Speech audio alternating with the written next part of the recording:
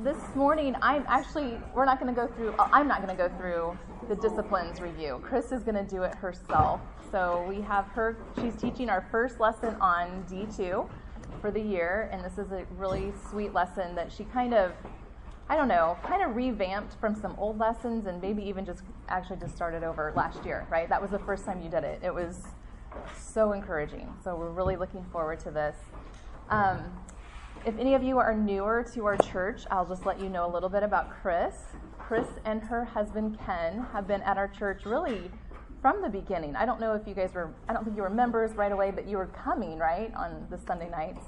So they have been here for a long time. They have 3 grown children, one of whom goes to our church here now, and 4 grandchildren, right? Okay. And Chris is involved in lots of ministries at church, but she was one of our, founders of Wellspring. So she just was a part of Wellspring when it started, just put so much work into it for so many years. And really it's only been in the last couple years that she hasn't been as involved as she used to be. So we're really thankful for that. She also runs is in charge of the mentoring program in our church. So if you are interested in more formal mentorship, I don't know if that's the right way to say it, she puts people together, women together to disciple. So Chris is going to come up. She's going to do the disciplines and our new lesson.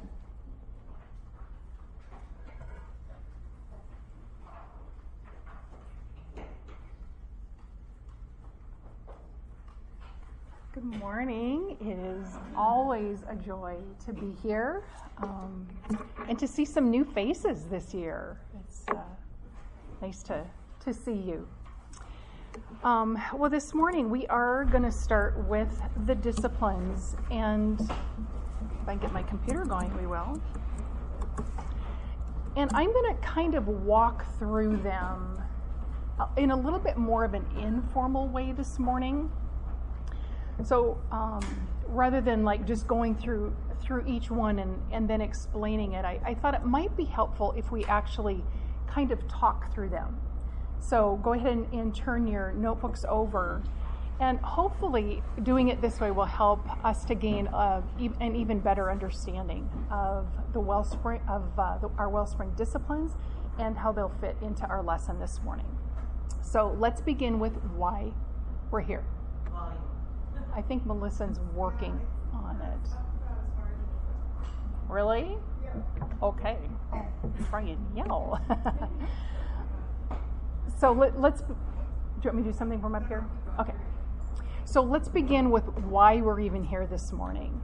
Proverbs 4:23 instructs us to, above all else, guard our heart, for it is the wellspring of life. So we want to remember this morning that our hearts need to be guarded because they are easily deceived. This is a time to be equipped to learn how to guard our hearts. God's word will supply for us everything that is necessary for life and godliness and for effective ministry. This is a time for us to be encouraged. These lessons have been designed to help us see how we can live for God's glory, and also to see God's provision in strengthening us as we strive to live obediently before Him.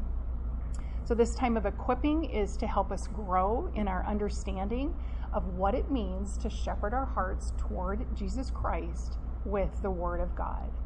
You were reminded the last time that you met that we live in a mixed condition.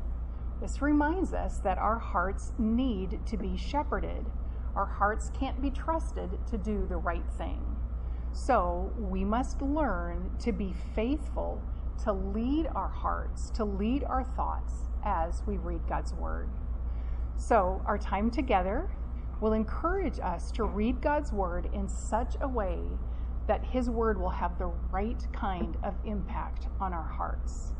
It will affect the way that we think and the way that we live as those who have been transformed by the gospel.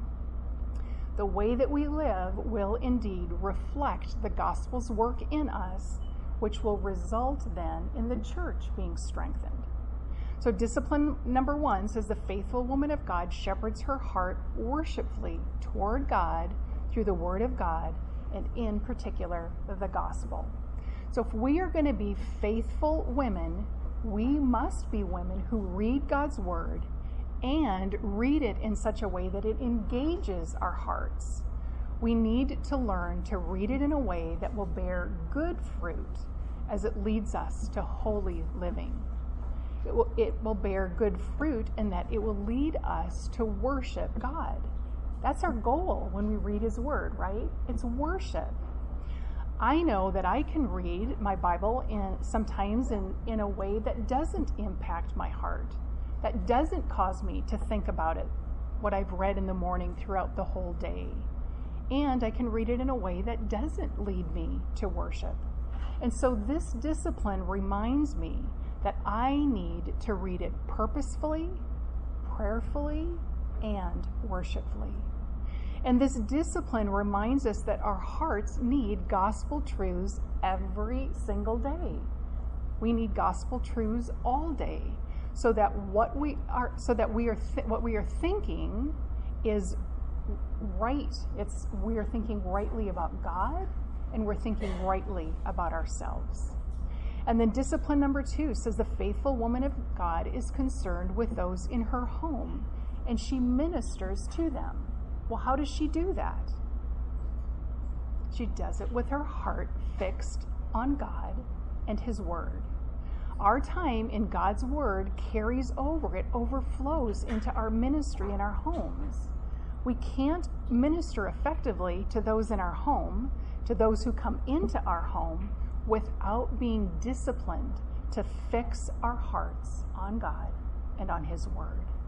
The faithful woman of God impacts those in her home with God's word as they see the fruit of her time in God's word lived out. She's faithful in teaching those in her home God's word, and she lives it. She's an example to those in her home. She impacts them with love and with care because it naturally overflows from her time in God's word.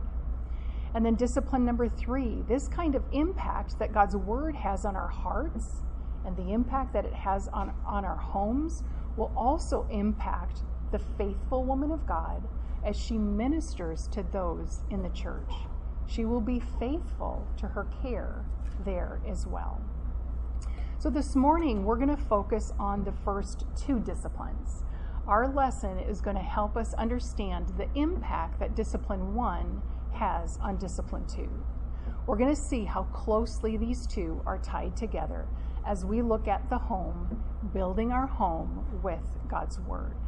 And we find this idea of building our home in Proverbs 14:1, and this is on your outline.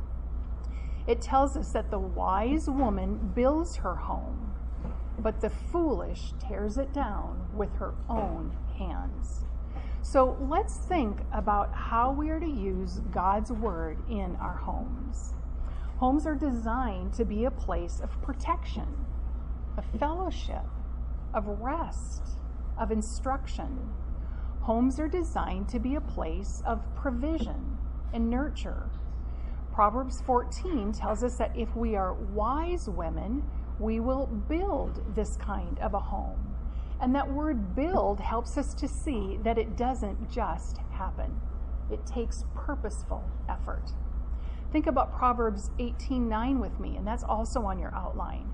It says, the one who is slack in his work is brother to him who destroys. So this destruction of the home that Proverbs 14:1 speaks of might come about by the slackness, the carelessness of the foolish woman. The result of that carelessness is that her home will be torn down. The things that the home is supposed to provide are not there. It won't be a place of protection, of nurture, or of rest for those who live there.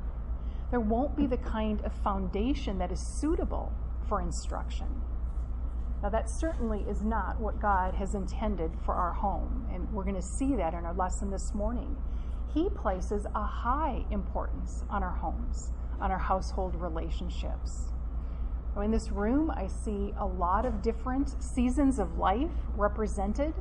So whether you have small children at home, whether you're living in your parents' home, whether you're empty nesters, you have roommates, you live alone, but you have people coming, family members coming in and out, we must all be concerned with our household relationships. So today we're going to focus on what it looks like to be a wise woman who build up our homes with the Word of God. And to do that, we're going to look at Deuteronomy 6. So go ahead and turn there if you haven't already, or you can even pull out your homework from last time. I think it was printed on the end of your homework. So now, since we're going to be talking about Deuteronomy, which is part of the Old Testament law, the Mosaic covenant, and by the way, Mosaic just means that it came through Moses, I think it'll be helpful for us to take just a few minutes first to talk about how we as believers are to look at, how we're to view the Old Testament.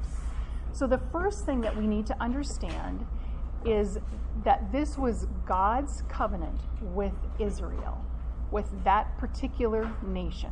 Okay, this isn't a covenant that God made with his church, although there are aspects of that Jesus brought forward for us that continue in the New Testament, and we're going to identify those as we go along this morning. But we'll also see that there are aspects that have not been brought forward.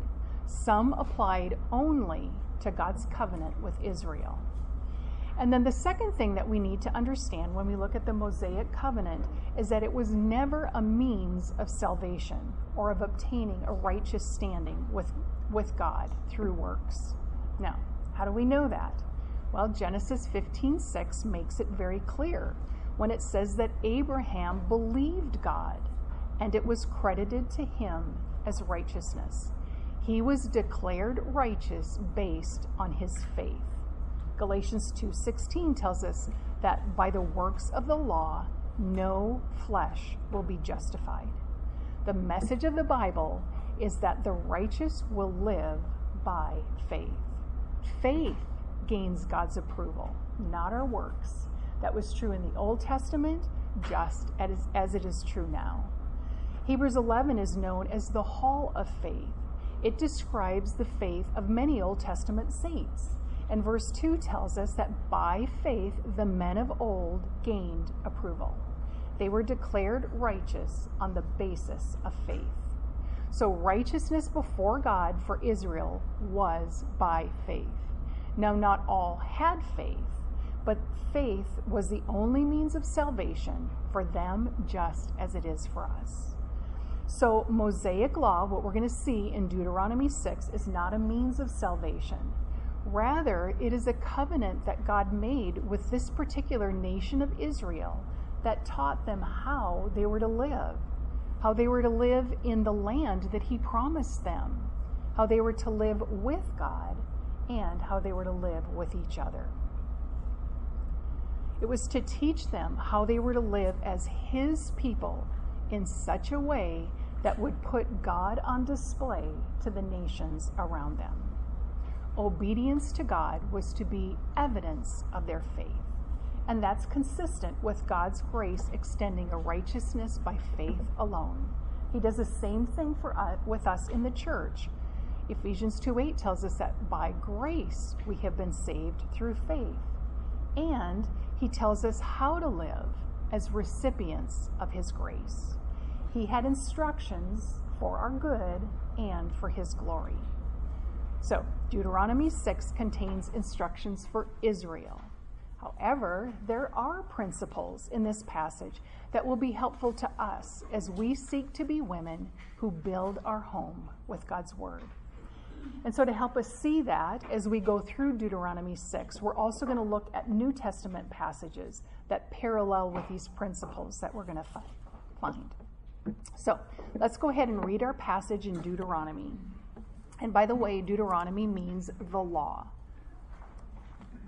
This is the second giving of the law as the Israelites were about to enter the promised land. And remember, they are going into the promised land without Moses to accompany them. And so Moses is preparing them to go into the land where he will no longer be able to lead them, to help them to be obedient. So how are they going to keep from drifting from God without Moses there to help them? Well, Moses instructs them to protect them from that kind of drifting. So let's go ahead and start in verse 1 in Deuteronomy 6. Now this is the commandment, the statutes, and the judgments which the Lord your God has commanded me to teach you, that you might do them in the land where you are going to possess it, so that you and your son and your grandson might fear the Lord your God, to keep his statutes and his commandments which I command you all the days of your life, and that your days may be prolonged. O Israel, you should listen and be careful to do it, that it may be well with you, and that you may multiply greatly, just as the Lord, the God of your fathers, has promised you, in a land flowing with milk and honey. Hear, O Israel, the Lord is our God, the Lord is one. You shall love the Lord your God with all your heart, and with all your soul, and with all your might. These words which I am commanding you today shall be on your heart. You shall teach them diligently to your sons, and shall talk of them when you sit in your house, and when you walk by the way, and when you lie down, and when you rise up. You shall bind them as a sign on your hand, and they shall be as frontals on your forehead. You shall write them on the doorposts of your house and on your gates. And then there are more warnings and instructions for Israel, but we're going to drop down to verse 20. When your son asks you in time to come, saying, what do the testimonies and the statutes and the judgments mean, which the Lord our God commanded you? Then you shall say to your son, we were slaves to Pharaoh in Egypt, and the Lord brought us from Egypt with a mighty hand. Moreover, the Lord showed great and distressing signs and wonders before our eyes against Egypt, Pharaoh and all his household. He brought us out from there in order to bring us in, to give us the land which he has sworn to our fathers. So the Lord commanded us to observe these statutes, to fear the Lord our God for our good always and for our survival as it is today. It will be righteousness for us if we are careful to observe all this commandment before the Lord our God, just as he has commanded us. So in this passage, we see such a great picture of God's intention for the home. It was to be a place where God's word was taught and lived out, and where love for God was on display. So let's go back, and we're going to look through each one of these verses and focus on some of the details.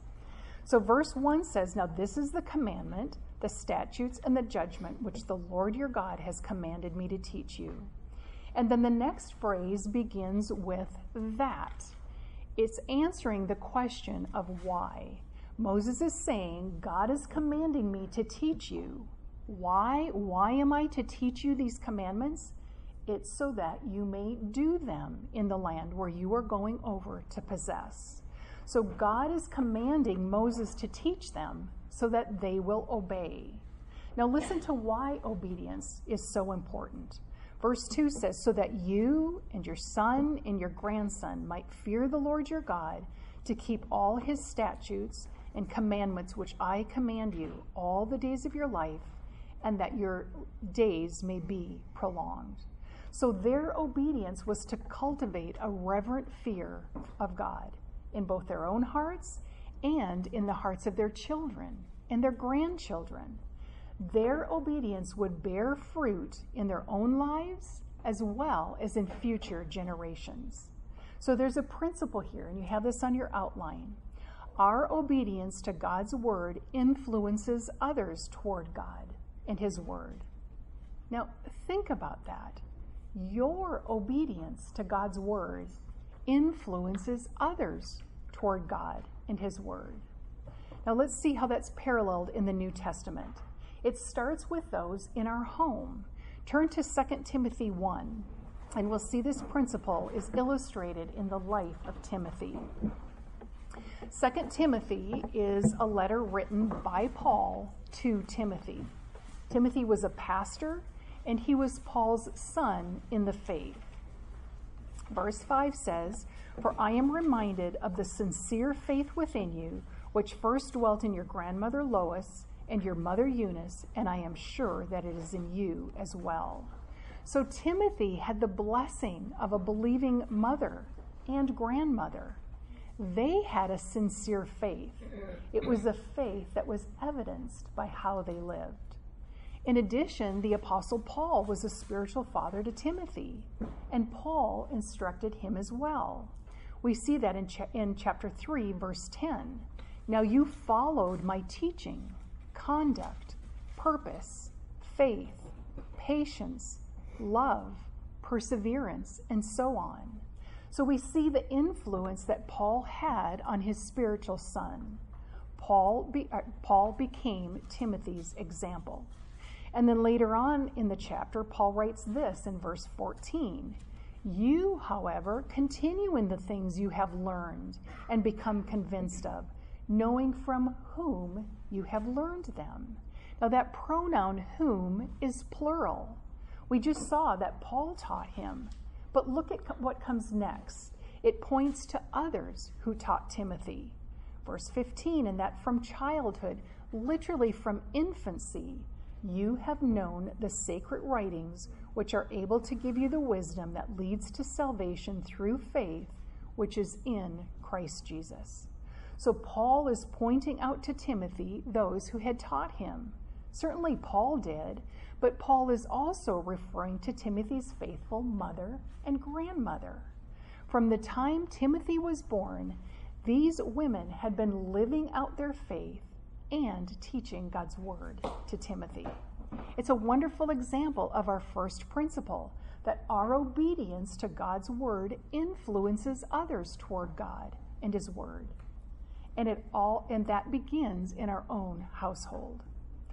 I don't know about you, but I find these verses so encouraging to continue to be faithful. So moms, grandmothers, why do we teach our children and our grandchildren God's word? Because it is able to give them the wisdom that leads to salvation. No child is too young to be taught the word of God. What a reminder this is for us. We must be faithful to teach God's word in our home. From what we know in Scripture, Timothy did not have a believing father, but he did have a faithful mother and grandmother who taught Timothy the word of God. So if we are going to be wise women who build our homes, we must first be women who obey God. We must be those who have a growing reverence for God and who influence others in our household toward reverent fear and obedience to God as well. So let's just stop and think. Who can you influence by your faithful obedience and reverent fear of God? We saw that it will be our children and our grandchildren, but maybe for you, it's your parents. Your obedience has an influence on them. It influences your siblings, your husband, your roommate, or other family members. Knowing this ought to spur us on to be faithful to those in our household, to those who live there, and to those that we welcome in. The wise woman is the woman who knows this and builds up her home by diligently pursuing obedience. And she is diligent to repent of her disobedience and to live in the shadow of the cross, where she is reminded that Christ died to set her free from sin and to forgive her of her sin, and that he's died to make her a slave of righteousness. So she is earnest to influence those in her household toward a reverent fear and obedience to God. Now, what about the foolish woman?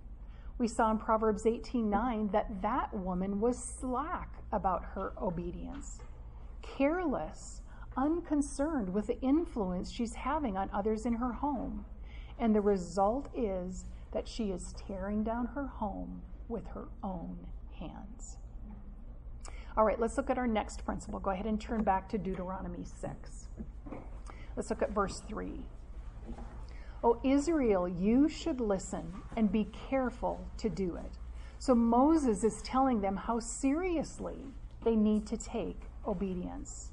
And he gives the reason that it may be well with you and that you may multiply greatly, just as the Lord, the God of your fathers, has promised you, in a land flowing with milk and honey. Now again, this promise was made to Israel. We have not been promised a physical land flowing with milk and honey. God has not promised us that we would multiply greatly.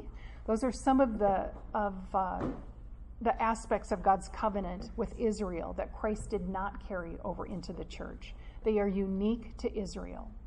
However, there is a principle here that does carry over into the New Testament, and that is that obedience to God's word is beneficial to those who obey. So if you're a parent or you had Christian parents, Ephesians 6:1 is probably very familiar to you. Children, obey your parents in the Lord, for this is right. Honor your father and mother, which is the first commandment with a promise, so that it may be well with you. There are blessings promised for obedience. We are to teach children to obey so that it may be well with them. And that's a good reminder for us. It is right to lovingly and graciously urge those in our home to obey God's word. When it comes to our children, we must train them to obey. Now we know that obedience doesn't save them. However, there are many benefits to obeying, both for the believer and for the unbeliever.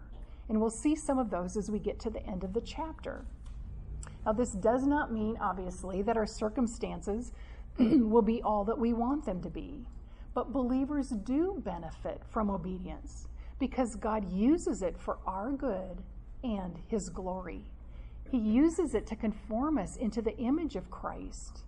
He uses it to purify us, to refine us, and to sanctify us.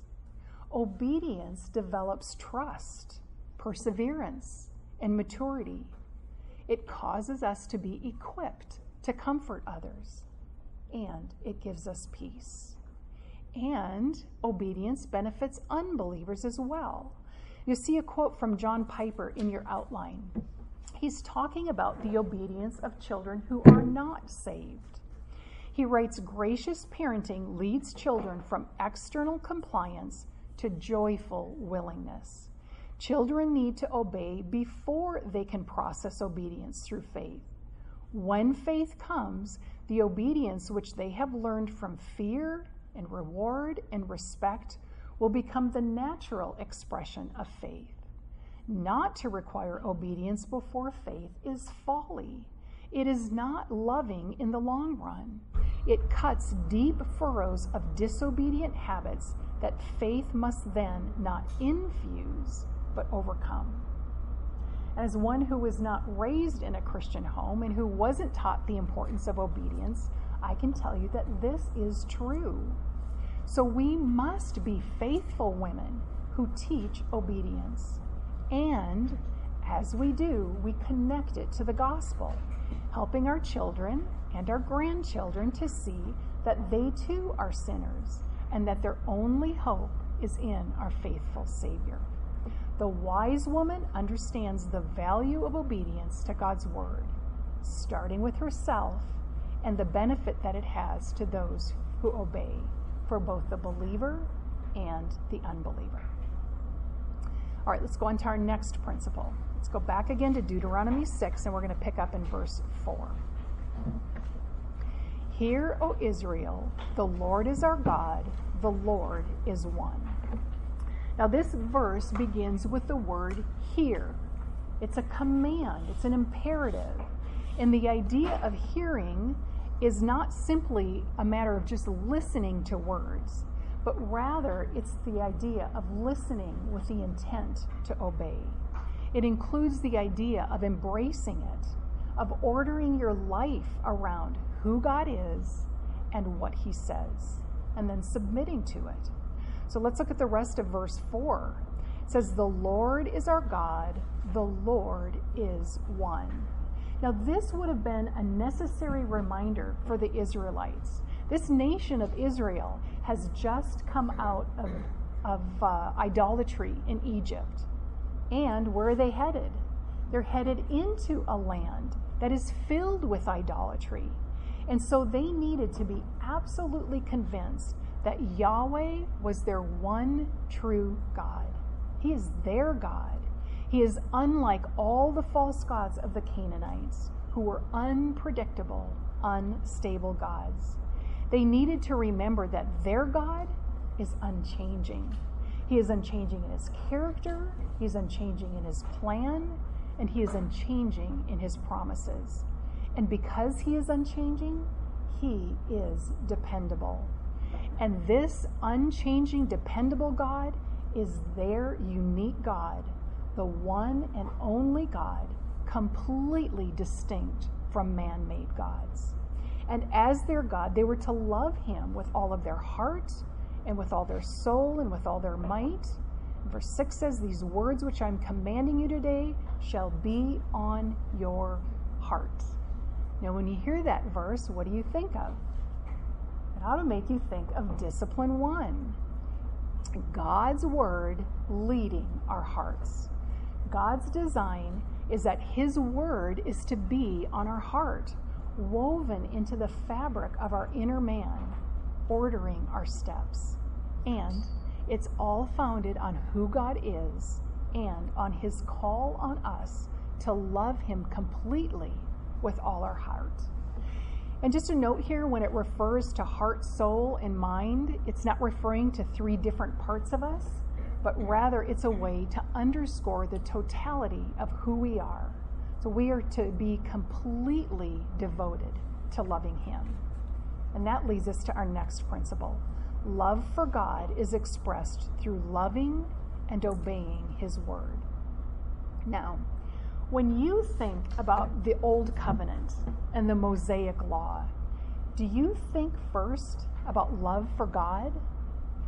I think when we hear Mosaic Law, we might think first about 10 Commandments or the blood sacrifices that were required.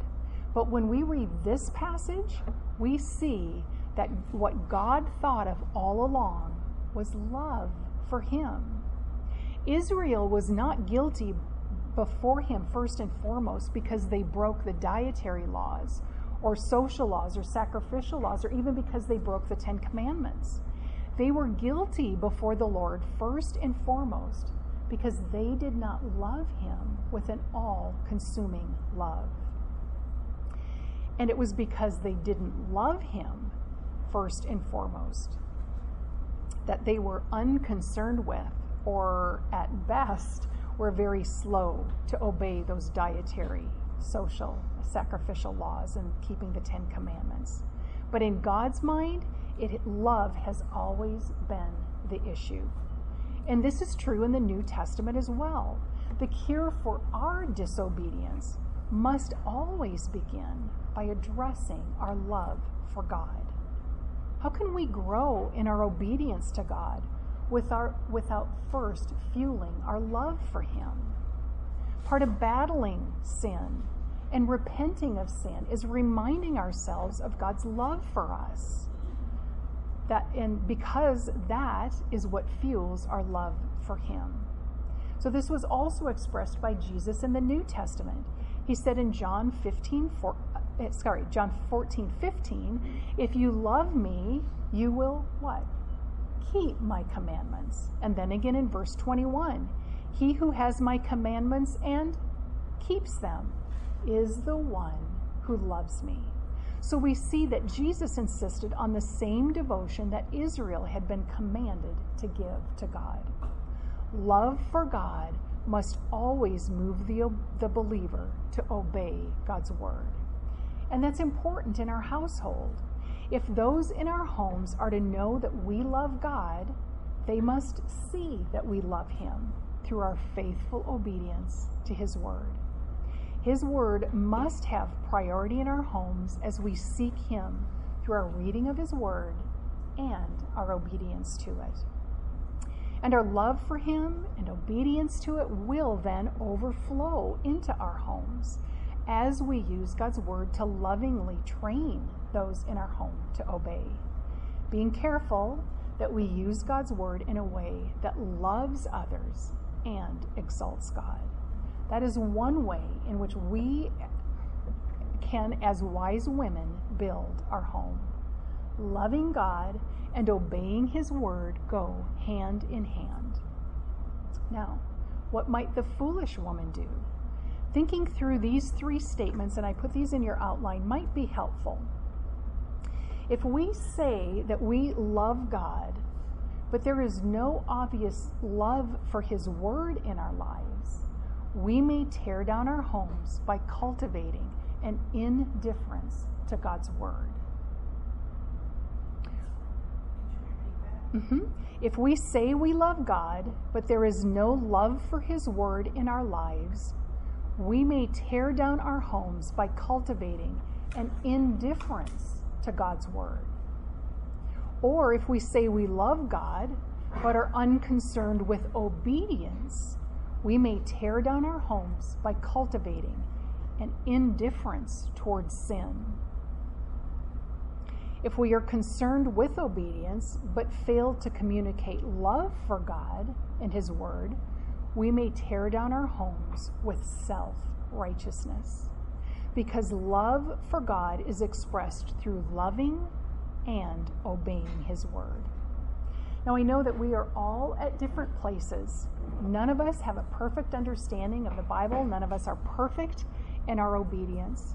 However, wherever we are, we need to keep growing, keep learning more of God's word. We need to keep repenting of sin, keep hiding his word in our hearts. We need to persevere in discipline 1. So if you have a house full of people, maybe you have a house full of little people, then it will require for you to be creative. I've walked through just a few seasons of life, and I know how hard it can be to be continually, consistently in God's word during some of those seasons of life. So if you are in a season of life right now where it is difficult for you to be in God's word, let me just encourage you to do what you can. But do something. You can do something as simple as saying, we're not going to get down from the breakfast table until we've read a verse together. And then, you know what? You have a verse that you can meditate on all throughout the day, and you can use that verse to train your children. I had many years of spending time in God's word, sitting in the hallway of our home while the kids played in their rooms. They were not allowed to come out while my Bible was open. And was it distracting? Yes, it was. But it was something.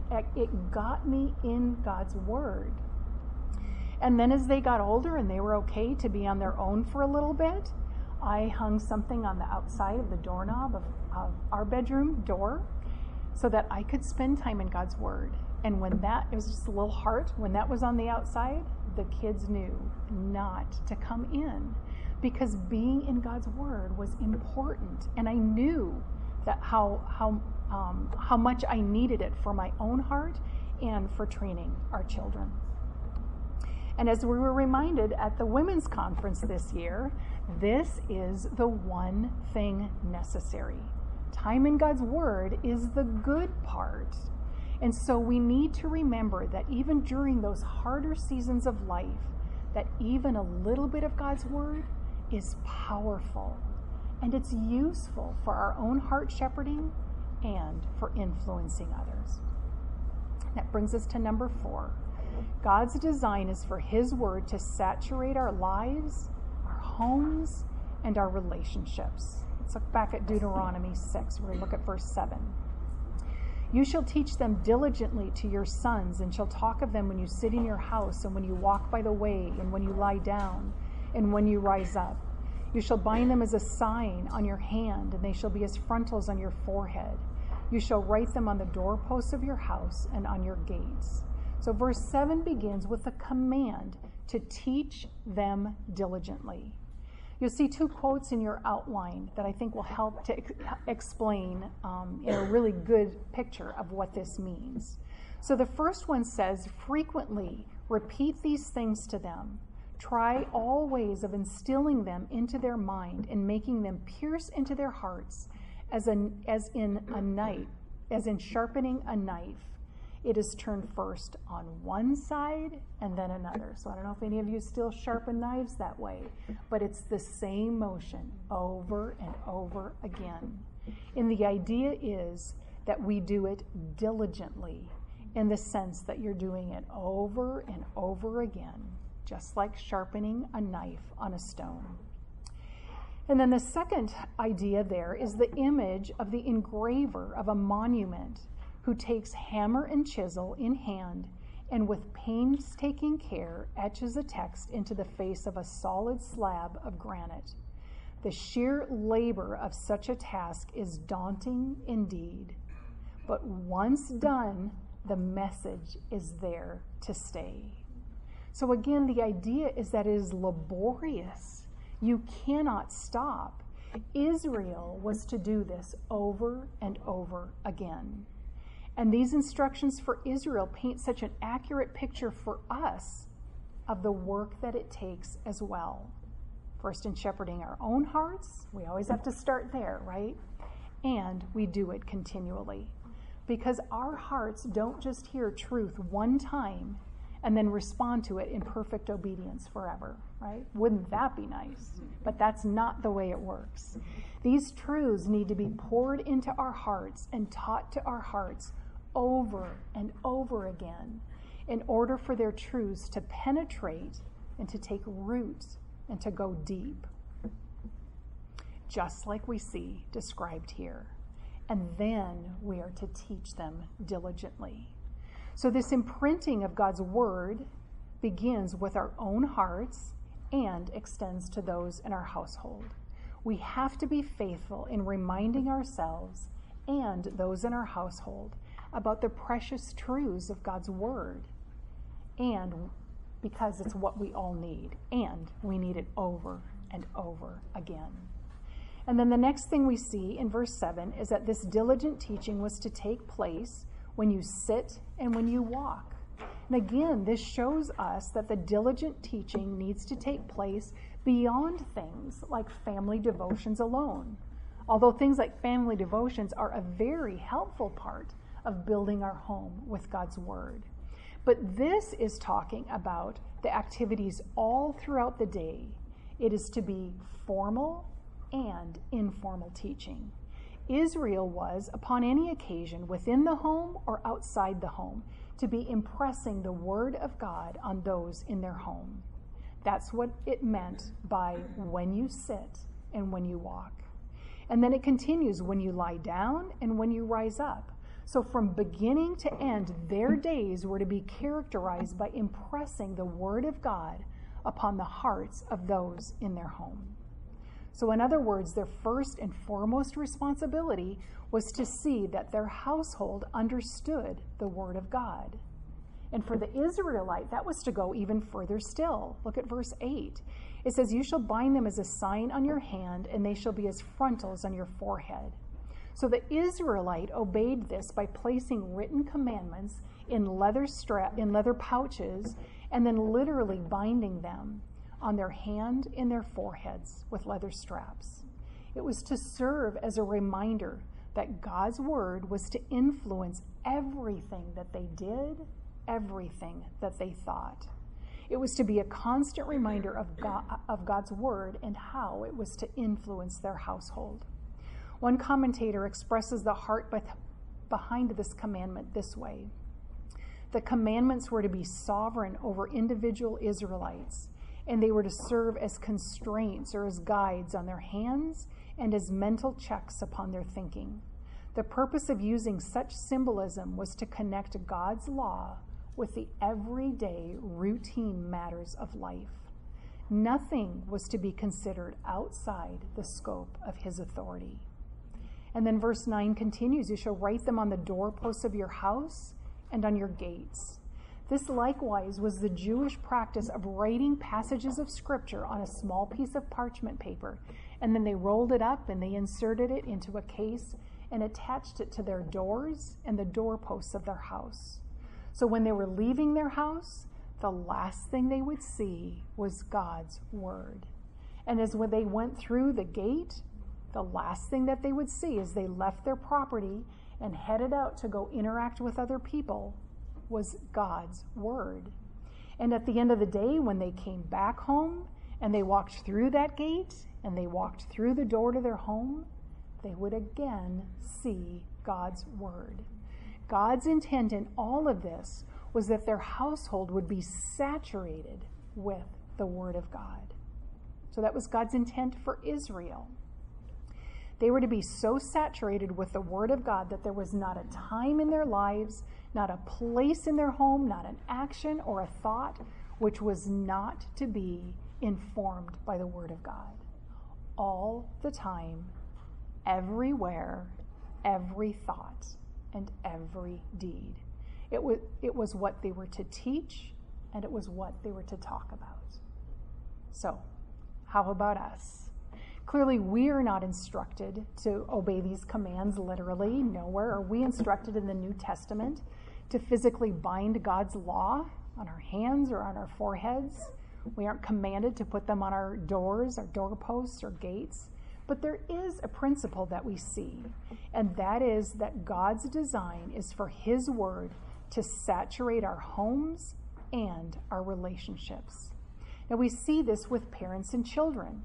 Ephesians 6:4 tells us fathers, and by the way, when you see that word fathers, MacArthur explains that it really is a term that explains parents, not just fathers, so you're not off the hook here. Fathers, do not provoke your children to anger, but bring them up in the discipline and instruction of the Lord. So to bring them up means to nourish them to maturity. And this is in the present tense, which means that they were to keep on nourishing.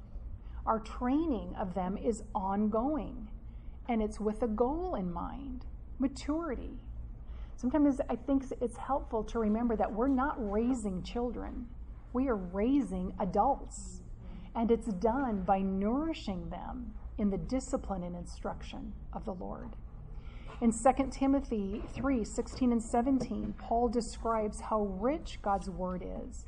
It's not just something to be brought up when correction is needed, although that is a good time.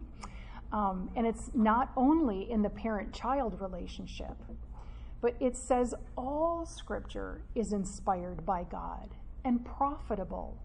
It's beneficial. It's useful. God's word in our heart bears good fruit, first in our own hearts to cultivate love and obedience to God, and then in the lives of those around us, to be used with care and love and grace, and to spur on the love and obedience to those in our family and to those in our church. Colossians 3:16 describes this overflow of God's word from our hearts into the lives of others in this way. It says, "Let the word of Christ richly dwell within you, with all wisdom." We get that wisdom when the word of God is richly dwelling within us, teaching or explaining, admonishing or warning or encouraging one another with psalms and hymns and spiritual songs, singing with thankfulness in your hearts to God. God's word is going to overflow in many different ways when it is dwelling richly within us. It gives us the wisdom to explain, to warn, and to encourage, and it produces thankfulness in us. And it's also important to remember that the word of God is God's means for bringing about faith. Romans 10:17 says, "So faith comes from hearing, and hearing by the word of Christ." That's what we saw in Timothy's life, right? From childhood, he had known the sacred writings which are able to give the wisdom that leads to salvation through faith, which is in Christ Jesus. So this principle continues from the Old Testament into the New Testament. And so if we are going to be wise women who build up our homes, we will labor to continue to impress God's word on both our own hearts and on the hearts of those precious lives who live in our home and those who come in. And it must be ongoing. We can't be surprised when a truth or an instruction doesn't stick the first time that we say it. That's not what we see in God's word, right? The picture that God gave Israel was that of sharpening a knife, stroke after stroke after stroke, or the engraving of granite. Thousands of tiny blows are required to permanently etch the message in stone. So think about what we know about our own hearts and our own ongoing need for God's word, our ongoing need to preach the gospel to ourselves over and over and over. And so we must be wise women who do not grow weary in nourishing and teaching and encouraging and correcting with God's word in our homes. And let's not forget the warning. We'll be tearing down our homes if we foolishly allow ourselves to be content with maybe some teaching that we had in the past, or we don't continue to actively impress God's word in our hearts, as well as in the hearts of those in our home. Again, remember Israel. God's truth needed to be heard and seen and remembered all the time. So let's be diligent to make God's word clear in everywhere, in every place that we can. All right, let's go back to Deuteronomy 6, and we're going to look at our next principle. Homes filled with love and obedience toward God and His word will be filled with opportunities for declaring the greatness of God and His gospel. So we've seen that Moses has been telling the Israelites how to live as God's people who love Him, and fear Him. And now in verses 10 through 19, he warns them. He says, "Be careful that you do not forget the Lord who brought you out of Egypt, out of the land of slavery." So he's warning them ahead of time that there will be a temptation when they enter the land, when everything is going well for them. That's when they need to take heed. That's when they will be tempted to forget God.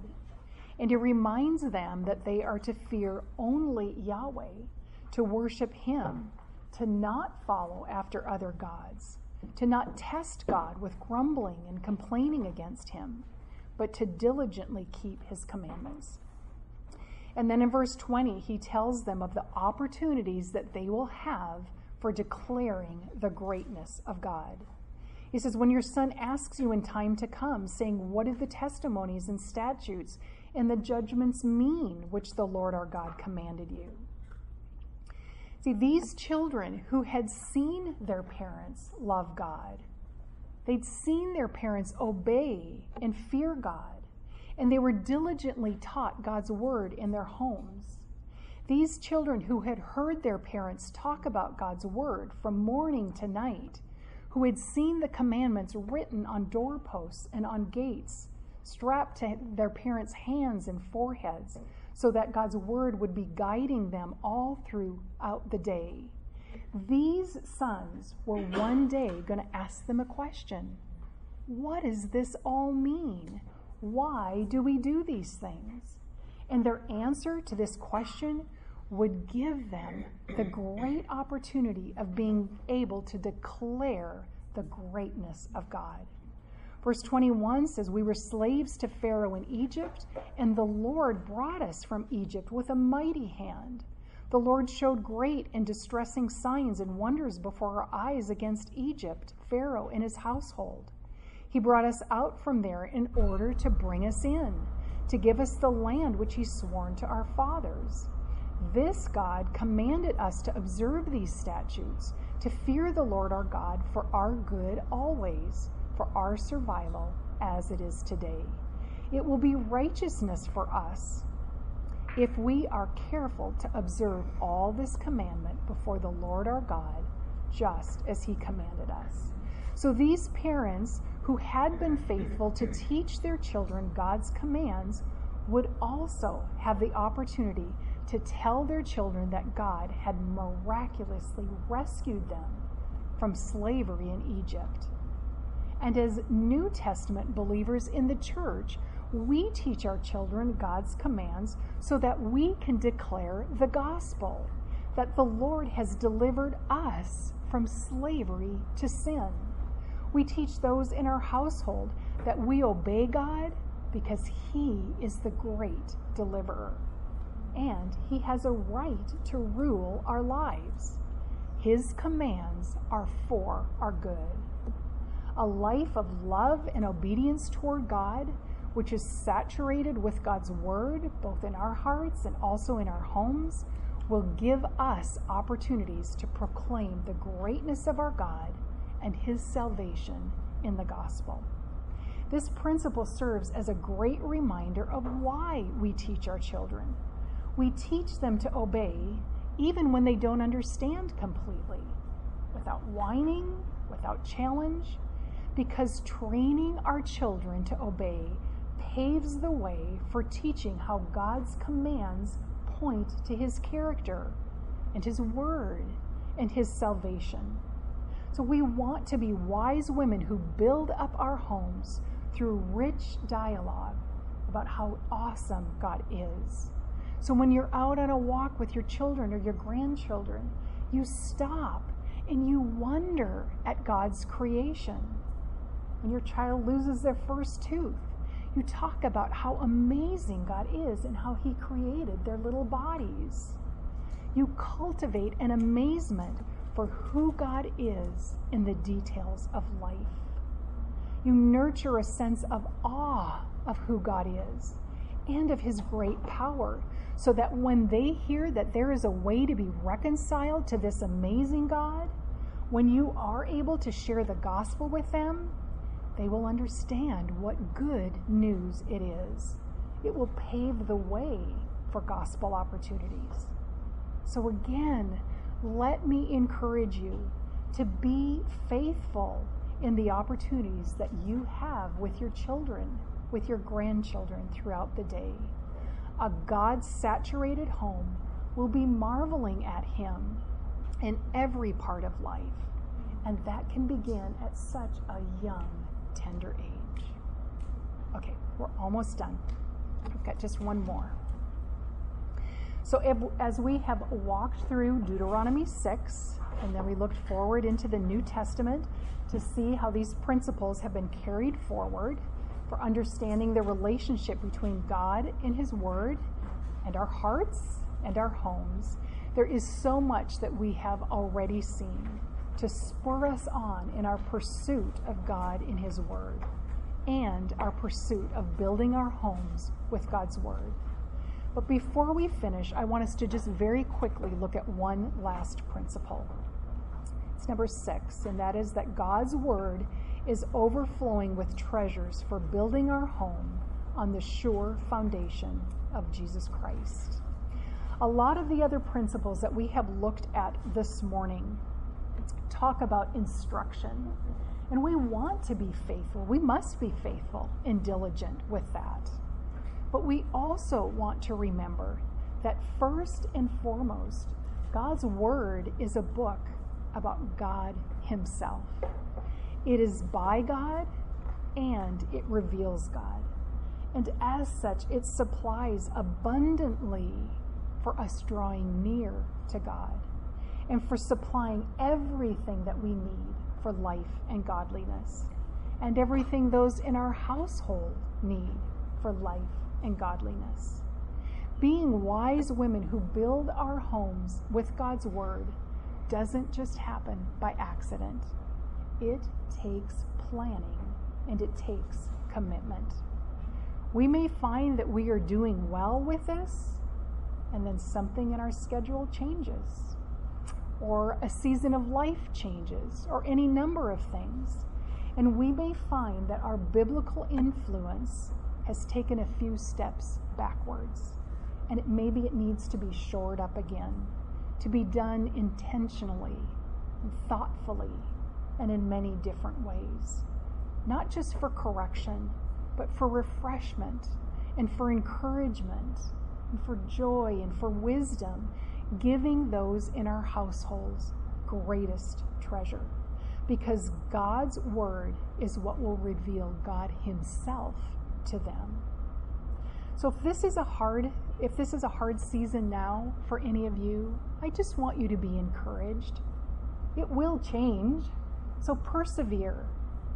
And if this is an easy season for you, be thankful that it's easy right now, but also be aware it also might change.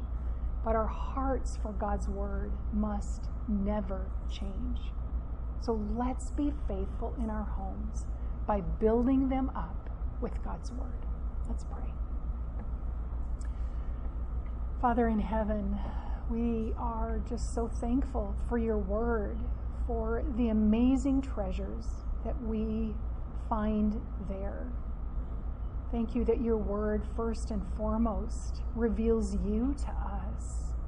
Thank you that it leads us to worship, that it causes us to love you, to grow in that love, and to desire others that we come in contact with to love you as well. Father, thank you that you didn't leave us on our own when it comes to instructing, to training those in our own homes. Father, you have given us such a privilege as moms and grandmothers, or future moms and grandmothers. But you didn't leave us alone, Father. You gave us your word, and you've given us principles that help us see how we can be diligent, how we can be wise women in building up our homes with your word. And so I pray, Father, that as we go to discussion groups now, as we continue to think about the principles that we've learned this morning, Father, I pray that they will grow deep in our hearts, and that they will grow in a way that we will know how to live them out for your glory and for the good of our family. I pray that we will be faithful to encourage one another when things are perhaps more difficult, and that we will rejoice when things are going well, but always reminded and remembering that you are the one who causes all of these things, that you are the one who helps us and keeps us diligent in pursuing you. And so thank you so much. We pray these things in the name of Jesus. Amen.